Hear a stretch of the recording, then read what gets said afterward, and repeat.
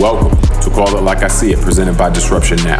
I'm James Keys, and today we are going to continue our discussion on the cost of living squeeze being felt by American families, the trend of divestment of fossil fuels possibly picking up steam, and the dispute around the massive database of facial recognition images that has been compiled by the company Clearview AI. Tunde Ogunlana is still here with me, and we're recording this on February 9th, 2020. We released part one a couple of days ago, and in that we focused on some of the factors contributing to the raw deal American workers are getting out of our booming economy. So Tunde, I want to jump right back in and discuss the recent news that Georgetown University, my alma mater for law school, go Hoyas, announced that it will be divesting from fossil fuels and fossil fuel industries and places where they invest in fossil fuels. Seem like a pretty big deal. I know that they're not the first, but they're the most recent of this. Looks to be a trend of people getting out of the investing in fossil fuel companies and industries. What do you see with that, man? It's very interesting. I think it's just a continued march towards this, this kind of global push to find the alternative to fossil fuels. So it's another kind of symbolic, just look for me that more and more, serious institutions, whether it be corporations, these universities, you name it, or countries, are just really taking this serious. So, I would say because I'm very clear with my thought that I think that humans have, through the use of fossil fuels over the last 150 years, have been part of the increase in the warming of the planet. I mean, I think the science and the data is pretty obvious.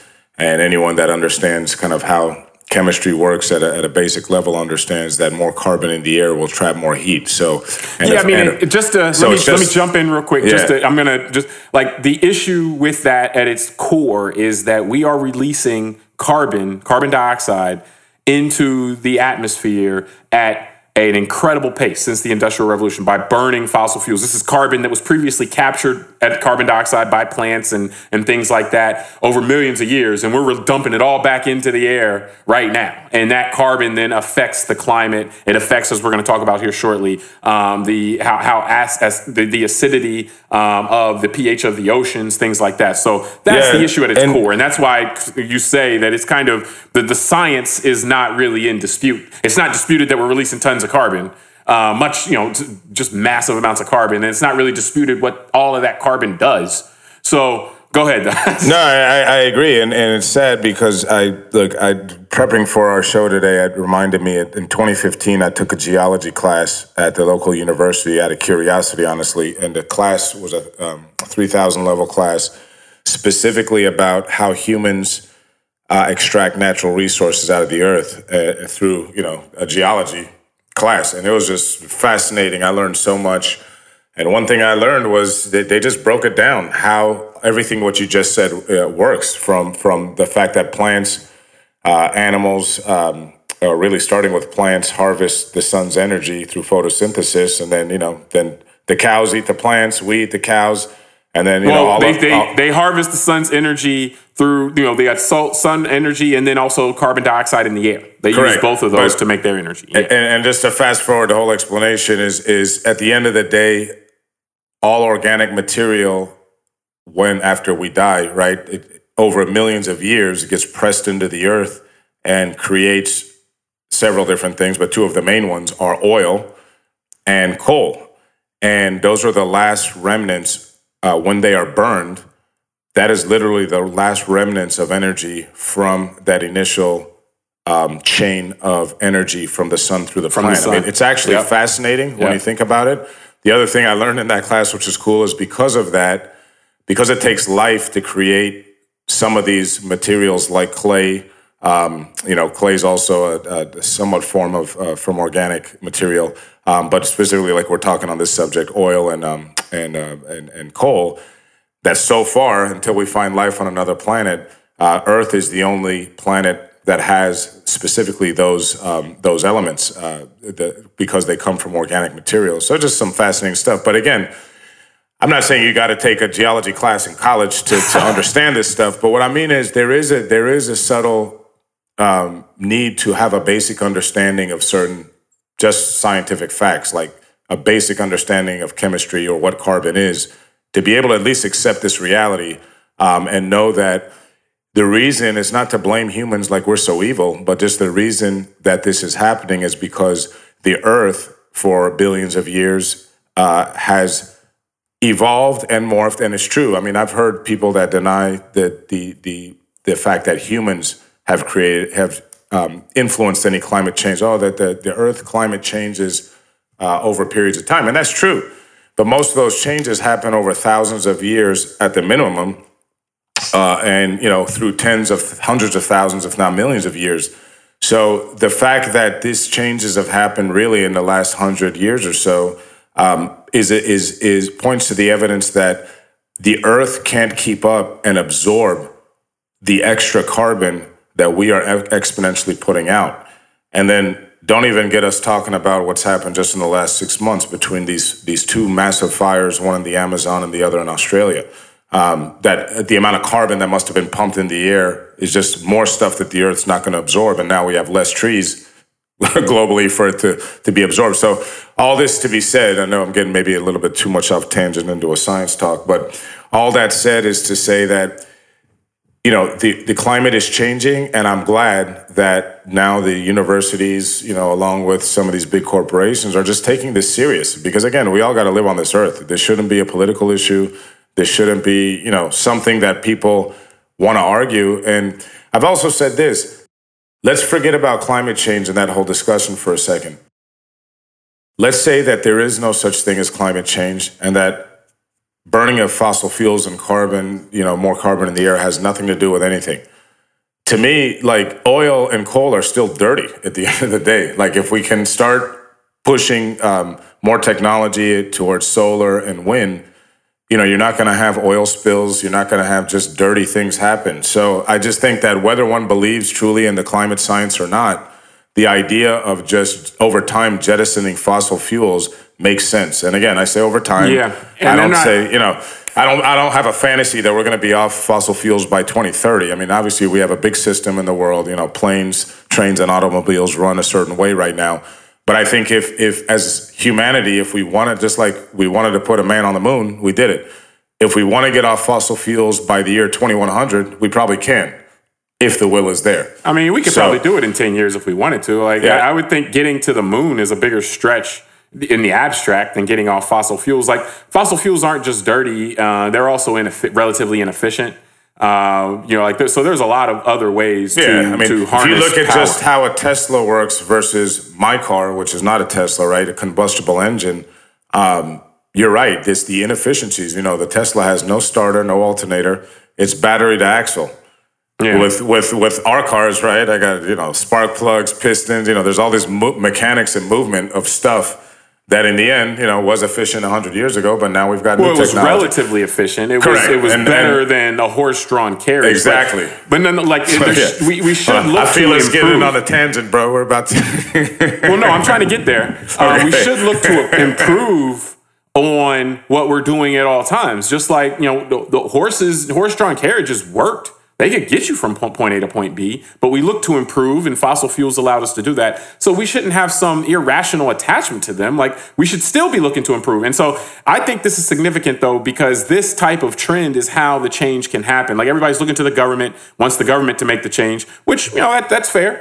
We should ask the government to raise standards and to try to hold us to a higher standard. It blows my mind all the time. These big bad guys who say they're so cool, or say they're so amazing and so smart. Like, these guys never want anybody to challenge them and say, hey, do better. But whatever. Yeah. Like, that's a side note. Like, I think we should hold ourselves to a higher standard. We should try to. So, I'm not railing against trying to get the government to hold people to higher standards. But at the same time, change actually can also happen in other ways, like where people are putting their money.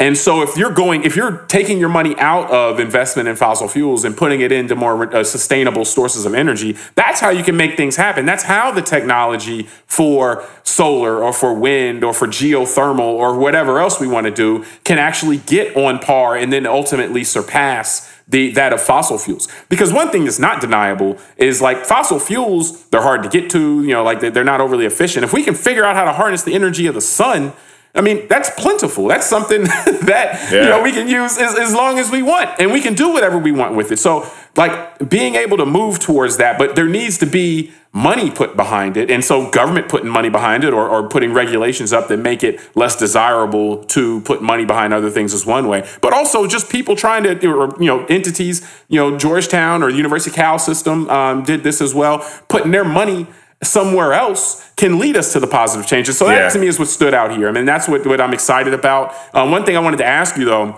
now, it was 65 degrees in Antarctica the other day, literally 65 degrees, which is warmer than it was in Orlando, Florida on the same day. That's amazing. Is it too late? I think it probably is too late to no, and I'm being serious. I'll be honest, man, when I took Lie to me. No, Lie to me. I can't. I love you too much to lie to you. The truth hurts, brother. Hey, man. No, and this is on a serious note. When I took that class in 2015, I was talking 5 years ago now. I was sitting there, it was funny, a spring semester. So it was exactly 5 years ago. So there have been fires burning in coal mines for like 100 years, man. It's amazing.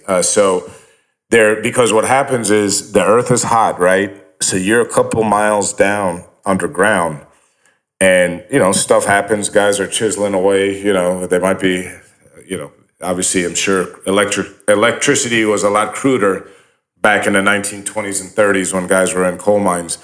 Or maybe they even had handheld candles or something. So obviously fires would start. That sounds like a disaster. But obviously they needed light. So somehow fires would start. But it's 100 degrees down there anyway, because you're down in the bowels of the earth, getting closer to the center of the earth when you're that far in some of those mines. So the fire and coal is something that's flammable. But what happens is the fires aren't like lighting gasoline on fire, which is a huge explosion. It was like when you have charcoal in your grill. It's like these embers that just burn. And so what I learned in that class was I think there was a coal mine that's still burning in Pennsylvania, slow burn like that, since the 1930s. The largest one in the world is a coal mine in China. There's a coal mine in India that's been burning, I think, since 1916. And what they said was the one in China alone, just that one alone that's still been burning for like 50 years, contributes 3% of the carbon emission in the world comes from that one mine. And when I read that, that's when I realized, man, if everybody drove a Tesla tomorrow and we were all on solar, we've still done enough damage to the earth where there still will be just this burning of fossil fuel. And that was 5 years ago. Think about that.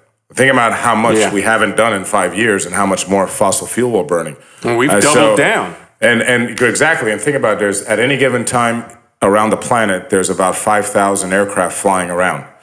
Again, all burning jet fuel and burning carbon in the sky, like closer to, like in the air. So I just say, and that's why I say, I don't mean to sound cynical, but I do think that we have already created enough damage. We've seen it. Like you said, the temperature in Antarctica last week was higher than it was in Orlando, Florida.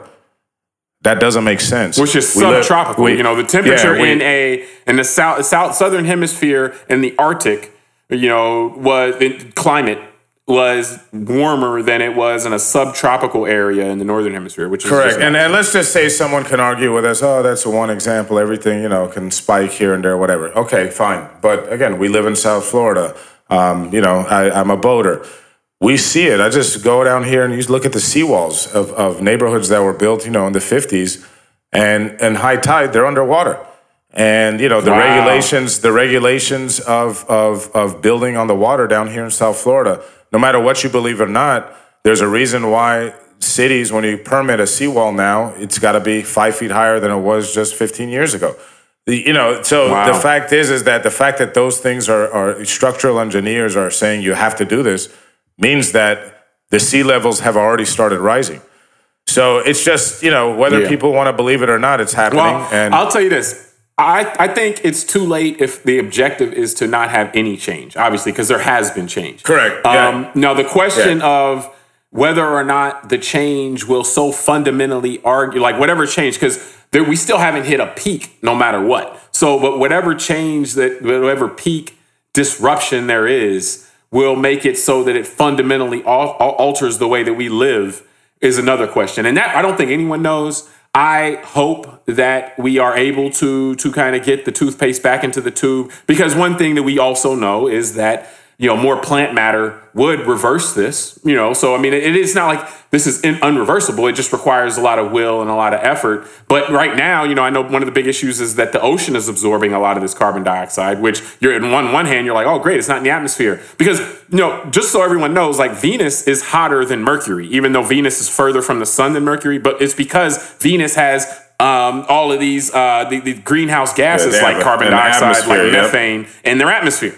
So we're kind of creating a Venus here, where it just will heat up to, now it won't happen right away, but this is the kind of thing that could happen with a runaway greenhouse gas effect, where you end up with 800 degree temperatures, hotter than it is in Mercury, which is right outside of not right outside of the sun, but the closest planet to the sun. So this phenomenon of greenhouse gases, carbon dioxide being a big one, and then methane being the biggest one. So, oceans absorbing carbon dioxide, it's like, yes, that's a win. But it's like, well, actually, no, that makes the pH of the oceans go down, more acidic, which is messing up ocean life, corals, and we got crabs that their shells are being eaten up, by the acidity in the ocean. It's like, man, so how much disruption? Is it too late where won't have so much disruption where it really throws off the fabric of our society? Well, I don't know. I mean, that's the thing. Yeah, I think it's open. That's what I was going to say. I don't know, because look, we're talking about climate here, but then when you're talking about the oceans, we could also talk about the microplastics and other things that also kind of put a monkey wrench into sea life and into kind of marine life in general, which, again, the fact that this is a big ecosystem means that it's going to affect all of us at some point, because, the whales and the certain big animals eat plankton, right? The smallest, which is then the smallest animal. So if the plankton's affected, it's going to affect the next guy who's going to be affecting the next guy. So, and that's what I'm saying, I guess, what I meant earlier, too, about climate. I mean, it's a great thing about the CO2 in the seas, because it's not that we haven't had either higher or lower amounts of carbon in the history of the Earth. It's just that those changes happen a little bit slower and subtler over time, so that the ecosystem then has the ability to kind of adjust to those changes. And to your point, the article you cited, it was pretty sad to me to see that Dungeness crabs? Yes, out on the west coast. They're finding that their shells are actually getting eaten by the acid in the ocean. It's like, so that's an example. Well, the ocean being more acidic. The pH of the ocean is changing to be a more acidic state. And so, that's sad. Yeah, it's Dungeness crabs in the west coast of the United States. Historically, right, that the acidity levels and pH levels in the ocean may have gone up and down over time, but if those changes took 4,000 or 5,000 years, to take place, or even several hundred years. Correct. You have the what is it, Darwin, the survival of the fittest thing, right? That over time, the genetics will also change in the animal to adjust to the environment. But it's just that when the environment changes so fast, the life form doesn't have a chance to change. And in a certain sense, right, that's what the fear was with the ozone hole. That if you have this hole in the atmosphere, things like radiation and all that will come in and affect our bodies more. So then we can't handle a certain amount of radiation to our cells. Over time, we probably can. I'm talking thousands of years of human evolution. Maybe the radiation levels may have changed over the Earth. But if that all happened within a couple decades, humanity might just get wiped out. An example we of might not have a chance. We don't like doing things and getting uncomfortable when we feel that things are comfortable. And right now, there hasn't been enough pain with this climate stuff for us, I guess, as a huge human society globally to agree on a certain set of factors that need to be done. So I feel like this. Do we have the technology, the smarts, and the ability to have the 7 to 8 billion people on the Earth live in a way that the Earth can be sustainable? Yes, I think you're right. Could we get to a place over the next 10 years that we could be, I don't know if we could be fully off fossil fuels, but it may be a majority? Probably yes. Would it cause pain to get there? Yes. I'm sure that there would be it will require a level of will. It would require a level of will. But it would just require also a huge economic dislocation, all that, which is, to me, fine to save the planet, but I think no one wants to go through that pain. It's kind of like, without getting on a whole nother topic, at some point, you assume that it would, man. No, hold on. You assume that it would have a lot of economic. No, but Jimmy, it could make things better for all we know. But we don't have the technology today to make a jumbo 737 fly today off of just electricity. You would still have to wean. So does that mean you couldn't have one in 7 years? No, that doesn't mean that. I don't know. That's my point. Tunde, I don't know. It's a bigger stretch. You talk to a caveman, it's a bigger stretch to say that we went to the freaking moon than it is to say, oh yeah, we were able to make electricity from the sun. Like that's a much bigger stretch to go to the moon. But I'm not saying you can't. What I'm saying is it'll cause a dislocation because it'll just have to cause like capital, like we talk about, to move and be allocated other places where it's not being allocated now. It'll just cause a shift. I'm not saying that it's something that can't be done. I'm just saying if you're going to try and force it in a short period of time, it'll naturally cause dislocation of other things. And what I'm saying is, I'm just saying that may not be a negative, though, is what I'm saying. Like the dislocation may actually make things better. It may decentralize resources a little bit more. It may decentralize power a little bit more. Yeah, and all I'm saying is, I don't know. But what I'm saying is, I'd be willing to go through a pain if it were to cause a pain, just to make sure the Earth's healthy. You're right. Maybe it wouldn't cause a pain. I'm just saying, for me, the Earth is more important than the economy. What I'm saying is it may move things in a positive way. That's all I'm saying. But you're right. We keep going in circles on this. But correct. Don't assume that it would always be bad. No, and the thing is, though, is that so getting back to kind of the topic at hand is that's what I'm saying is that either we're going to make those choices, because I've read different studies that, if based on our own technology now, that the world could probably handle up to 12 to 13 billion people if we got super efficient with everything we're talking about. Now, so I feel like either we got to make a choice to go that direction, or the Earth is going to make the choice for us, which means that through all this climate change with a huge population that keeps getting bigger, we're going to have more things like the hurricane that ravaged the Bahamas and Puerto Rico.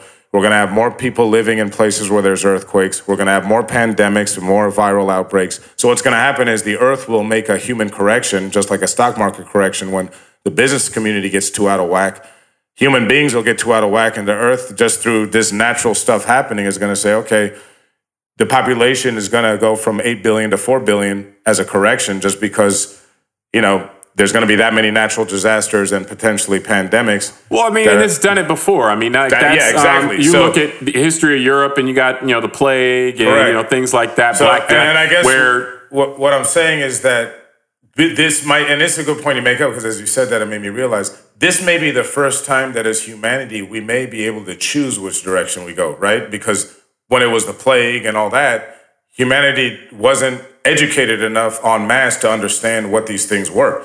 They didn't know that they made choices. They got rats running around and stuff, but they didn't know the consequence of those choices. But also, they didn't know that the rats might be actually carrying the disease. They just didn't have that kind of That's what I'm saying. They didn't. They made choices, but they didn't know the consequence of those choices. They didn't know washing hands would prevent stuff, or that rats would carry disease or things like that. Correct. So and now we know, and now we actually, you're right. So this might be the first time in human history where we are staring down the barrel of a gun, meaning the climate issue that will take us out.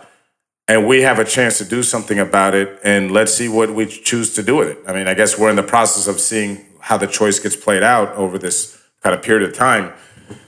But that's why I'm cynical about it, because it's just, it's sad. I wish that, it wasn't such a heavy lift. But I do think, let's put it this way, to be positive, maybe let me not be so doomsday about it. Over the last 20 years, clearly society has moved a lot on this issue, right? I remember there wasn't even 20 years ago, what was it, 2004, when Al Gore came out with that documentary, An Inconvenient Truth? Yeah. And I'd say a large percentage of our population laughed him off. I don't think a large percentage of the population are laughing anymore. Now, the argument, people that used to deny it existed at all, they have moved now to maybe accepting it exists, but now they haven't been able to be persuaded that humans might be causing it. So one could say maybe there's some progress in the argument that most people are accepting that this is happening, but I think, the argument still with a lot of people is the cause.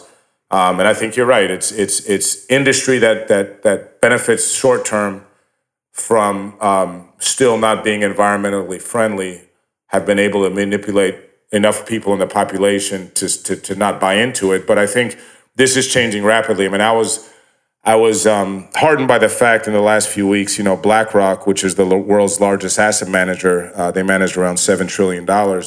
the CEO just basically came out and went nuts on air and kind of been doing this whole press push saying, we need to get a control of climate change because it's going to change the nature of finance and capital markets. And the reason why I say that's an interesting sign, and to me a positive sign, is because with $7 trillion under their management, they're the largest shareholder in every asset class in the market. So they do have influence. You know, they are in boardrooms. They are shareholders of big corporations. Yeah, and as I was saying with the Georgetown piece and how, you know, the university's doing that, University of Cal system doing that, that's how the change happens.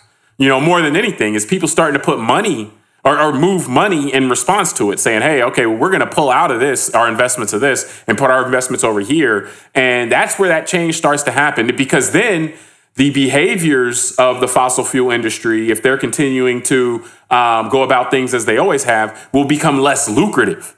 And that's what changes the behavior much more so than, you know, the government trying to do it from the top down. It's all about trying to find loopholes or catch me if you can. But when it comes from the bottom line, from the money being moved out of there, that's where you'll see change. So I think we've hit this pretty good. And I mean, we're going to come back to this, obviously, but the noting of money being moved, I think we wanted to bring attention to and just point out how that is encouraging. You know, like whether it's too late or not, you know, we'll see, and how much disruption is required if we continue the same course, because that's the other thing you have to weigh in terms of the pain when you talk about that, is continuing the course is going to be pain, changing course is going to be pain, but has potential for reward as well. There's no potential for reward on continuing course. It's just going to be going straight to the route of pain. One other thing I wanted to talk about today actually was the use of facial recognition technology and how that's exploded. And recently there's been discussion on, and articles written, I know the New York Times did a piece last month on Clearview AI, which is a company that claims to have scraped 3 billion images off the internet, primarily social media, you know, things like that. And they sell it to law enforcement and other people, and potentially authoritarian regimes and things like that. Whoever knows, intelligence services probably. They claim they sell it to over 600 law enforcement agencies, where basically you put in a picture of somebody and they can pull up that person's name and all about them based on just their picture. You know, so it's word searching, but from a face. You know, it's you know, word searching we're accustomed to with Google, but you put in somebody's picture and you can see all this stuff about them. Now, this obviously, it right now is still in its developmental phases, but this obviously could be something that could be used eventually. Like, you got wearable tech, glasses and things like that. That's already an integration that's been discussed, where you wear glasses and then anybody you look at, you can pull up who that is based on their face. Like, not just famous people, but anybody. Thoughts, man? What do you think about this? This is like, it's fascinating. Is this the end of the world? No, I mean, I don't know. That's I'm not paid enough. That's way beyond my pay grade to answer that one. No, look, it's just fascinating, right? It's another just look into the fact that technology continues to disrupt what we once thought was normal. And again, this is another thing. And what I would say, what we once thought was normal was the idea that we, as individuals, had some level of privacy. You're right. I mean, I'm sure 3 billion images off the internet. I would almost be 100% certain that some picture of you and me is within that 3 billion images, like you said, because we're just. Oh, I'm certain. We have Facebook accounts. I'm still on Facebook. That's what I mean. So I'm stuck. I'm sure that it's been scraped. So what does that mean? I don't know. And it's just, again, more ability for. I don't want to get into like the whole draconian or Orwellian thing of control and the big governments and all that. Clearly, that is a potential, you know, use for it and potential use for harm as well. But I think it's in another sense, it's this eroding of ourselves having any control, like we as individuals having any control over our own kind of just us, like, and I don't want to say destiny, but I would say just who I am. And what I would be fearful of a bit more is the ability to have that information compromised. So let's say, because you're right, it is getting to where at some point in the next probably 20, 30 years, we'll have the technology. It's almost unbelievable, because this was the stuff of fantasy and sci-fi when you and I were growing up. But yeah, you could put on a pair of glasses, walk down the street like in, what was that movie, Minority Report, back in the day, and all these things will be feeding into your eyeballs, almost like a heads-up display just constantly. And someone, you see a face. That's not 20 years, man. That's like 2 years. Yeah, but you see a face and all this information, almost like the LinkedIn and Facebook profile, but it now just comes up through your sunglasses or something. So, and not because you typed anything, but just because you looked at their face. Yeah. That's what I'm saying is, suppose someone could hack your profile that goes out on that global network, let's say, and could just put fictitious things about you or lying about you or things that you wouldn't want to know. And that's where I think, we're kind of coming to a new danger zone, because this is a different, slightly topic, but it all kind of goes together, which is, then you got things like those deep fakes, right? Where the technology is so good that they can take images and voiceovers and create fake audio and video. So now let's say someone wants to put all that out about you and that comes up in your profile that you're this or that kind of person. I mean, those are the way that I think that this can become dangerous, that society has not dealt with before. And this, again, like we talked about in other subjects just recently, is this technology is going to continue to disrupt our society in a way that we cannot predict, just like we couldn't predict 20 years ago. It goes back to the other show. Well, when I would push back on you on that, man. In some ways, we can predict. Like, this is already, like, you see, I don't know if you see images of the protesters in Hong Kong sometimes. Yeah. Sometimes you'll see them wearing masks. Yeah. Not like health masks, but like masks. And the reason for that is because of this type of thing. Yeah. Because China will deploy that against them and try to figure out who these people are that are at these protests and try to use that against them. So this is already here. No, I know, it's a matter of, I just think that whatever we think that people might not accept just 10 years from now, we can't be so certain anymore because of the exponential growth in this technology and what it's just kind of desensitized us to a lot of things that I think just a generation ago we were as humanity we were very sensitive to. And so that's why it's just fascinating. And then the norms change as well. And, people have sliding scale as far as what they believe in a lot of times. And so, you hope, like in a scenario like this, that our framework of government, like separation of powers, constitutional rights, things like that can withstand a lot. Because the type of stuff where you're using people's image to oppress them for political views or anything like that, it could come up right now, and so hopefully we have a situation where we have a structure in place in our nation where that can't be deployed against us. But those things have to be defended. But we don't know if it's being deployed against us already. I mean, that's the crazy thing. And I think, you're absolutely right. And what I really believe it becomes a trade-off between kind of us as a society and a culture and what makes our lives easier. And I think, unfortunately, we've traded a lot of that off because this technology has made life so much easier for us. Just like it comes, all of we make all these deals for the free service. Like you get the free Facebook account. I've thought about this. Like, I remember when I was learning to drive, I had one of those books that was the map that had like the grid, So I had to, if I wanted to go see my friend who lived on, 123 XYZ Street, for example, I had to look in the table of contents or the legend in the back, find XYZ Street. It would say, go to page 41 and look at E and F2 or something, right? And I had to go back and to go to page 41 and look at the grid, and then I had to go look at the book while I'm driving, Now that's all on my phone. So that made my life a lot easier to have it all on my phone. So now you don't pay for that. I don't really pay. I don't feel I pay extra. Exactly. And so now that makes my life easier. So I kind of don't want to go back from that because I don't want to have to start looking at books and all that. And I like that the Bluetooth talks to me in the car and, makes me safer because I can have both hands on the wheel. But what am I giving up for that? Anywhere my phone is, I'm immediately traceable. So that's a piece of privacy that used to be mine and now no longer is. Now where you were going and where you are. And now they can, and again, it's not just about me sitting here doing this show with you, right? Someone can track who I am through the metadata of where I've been. What if I spend an hour every Wednesday at a psychiatrist's office? They're going to know I got some issue, right?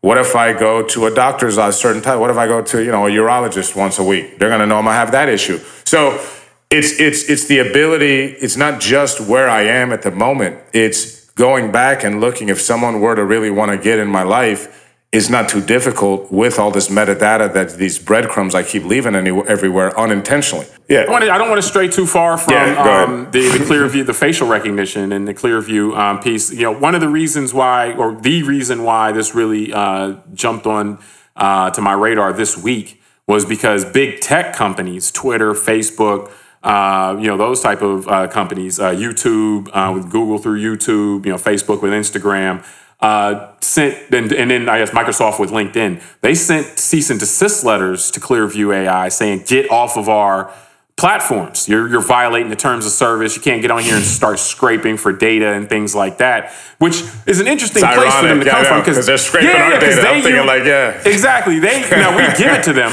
I know. Well, we give it to them though, but they give us the service for free. So there's an exchange there where they're giving us a free service. Twitter's giving you a free publishing platform for your thoughts, and everything that you say and all the images you post, they license, or they get a license. Either they own it and you license or whatever. But Clearview AI is just saying, hey, they're just jumping in, yoink, we're going to take all this stuff. There's no exchange there. So they do have a point from a legal standpoint, but nonetheless, the irony is not lost on us that, hey, you're figuring out all the ways you can exploit all our information, but then you're telling these guys not to do it. But you know what? I'm with it. Tell these guys to get up off of it. Like, I voluntarily gave my information to Facebook or to whoever. I didn't give it to Clearview AI. And so if that's a violation of their terms, I'm with, hey, get them up off of that. Get them out the paint. But once you put something on the internet, though, you almost have to assume then that it is everywhere at that point, that anybody can get it. And, at that point, you've lost control of it. So what were your thoughts on that, though, with Big Tech stepping in and on the behalf of their people and saying, hey, don't take this data from us? Again, it's another fascinating look at, you keep hearing me say it, this morphing from industrial to information age. And I mean, maybe this is what kind of corporate warfare looks like in the information age. The battle is no longer, the mercenaries fighting over some land in a third world country between two big oil companies. Who's going to get to drill here first, type of thing. The battle is now for who's getting access to our information. And I don't think I agree with you. It's like, and remember, information has surpassed all other things in terms of value. That is the greatest commodity. That makes sense. And so again, that, like you're saying, whether it was sugar plantations in the 1700s or oil fields in the 20th century, now it's data, right? So that is the battle. That is the battleground, and that's why it's funny. I smile when you say about the big tech companies, because it's true. They're not really doing this for us. They're doing this to protect their own. They're putting a moat around their bottom line. Their bottom line, because if this company can go and start scraping at no cost the information that they're trying to sell out there, then that information is longer valuable if someone else is getting it for free from them and selling it. So, they can't make the same profit margin on it. So what they'll do is they'll take these guys to court. They'll sue them. Somehow they'll, because they've already lobbied the government enough and they've got everyone in their pocket, they'll figure out how to win. And this company, because this company I'm sure has juice, but when you got Google, Facebook, Apple, all the big FANG companies, the real money power now in today's economic landscape going after you, they'll basically work out some deal in some court where this company now has to pay them for, downloading pictures and all that. And they'll, 1 penny a picture or something. So when you add up 3 billion images, everyone will cut up some money. And that'll be how it is. And they'll drive up their costs when they're selling it to the autocrats and to the intelligence agencies. And so, sorry for my cynicism, but that's just how it'll work out. No. But you have to connect all that because. But let me just finish real quick. The people that won't win will be us, who will still have our data and our images out there being processed by who knows who and being used for who knows what. So. Sorry, that just wanted to finish that. That's what you had to say. We're the ones who won't win. So keep buying. Yeah, we're the ones who, everybody else will get paid and we will not. So it's our data. And I'm not giving financial advice here to any compliance lawyers listening. Just want to be very careful. But this is why I do believe that capital will continue to flow into the tech space because of what you just said. Data is the commodity of our time. Just like once it was oil or gold or sugar or whatever other commodities were, maybe it was tea, and spices from India back in, the beginnings of the colonial periods in Europe. But today it's data. Or as you like to point out often lately, seashells. Seashells, yeah. So, but today it's data, and who controls the data? There's a lot of data out there, but the majority of it's controlled by, a finite number of tech companies. So I just think that they'll continue to control a lot of capital. The money will continue to go there through the government contracts and through all of us buying and going on their sites and then being able to sell our information behind the scenes to others for corporate reasons or for malicious reasons, just for regular marketing reasons that companies want our data and want to know how we shop so they can market to us. And then there's the more sinister reasons that you said, like authoritarian governments trying to shut down, dissent and things like that. So, but the center of it all will be these few mega tech companies who have all of that data and all that power. So that's why I just think that, again, not trying to give, stock advice here or anything like that specifically to any company, but I just think the tech sector in general will continue to profit from all of this activity. Let's just put it that way. Yeah, I mean, no, and that's the point, is that the big companies will find a way to win from it. Like they're protecting their turf right now so that they can continue to keep those revenue streams open. Because, the thing is if one person starts taking it without paying, then other people start taking other parts of it. And then ultimately, they're going to defend their bottom line through defending the ability of companies like this new one to be able to go in there and just freely use their platforms to then go make their own profit as a company. They're gonna definitely shut that down. That's why I said they'll probably win that fight. Yeah. So I mean, like that. So that's the scenario you end up in. Like where they're gonna fight over who has the right to sell data about us. Yeah. And so the real loser there, or the one who has no stake in the game, there's no path to victory for, is us, unless and until through policy, through legal action. We are able to establish some right to the data that is about us, individually. And, that's something that there's efforts of that in Europe right now. So we'll see how that plays out. But from there, I think we're going to call it a day. It's an issue, though, that we have to keep an eye on, though, because, it's one of those things, again, where we are the commodity. Like the data is us, it's about us, and we are what's being bought and sold. And, it's information we're freely given. I always wonder whether we're giving it freely in the sense that we know exactly to the extent it's going to be used. But nonetheless, it is. It's not, they're not putting cameras and microphones in your house without your knowledge. You're putting cameras and microphones in your house. And, they're not, coming in and reading your computer, what information you're looking at on the computer. You're asking Google, hey, show me this, show me that. And so all of that stuff is information that's freely given. But there's a lot, as you pointed out, there's a lot you can learn about somebody and what they do based on that information. So from there, we definitely want to say, as always, we appreciate you guys joining us as we navigate through some of these and meander through some of these topics. Until next time, I'm James Keys. I'm Tunde Walana. All right, thank you. Subscribe, rate, review.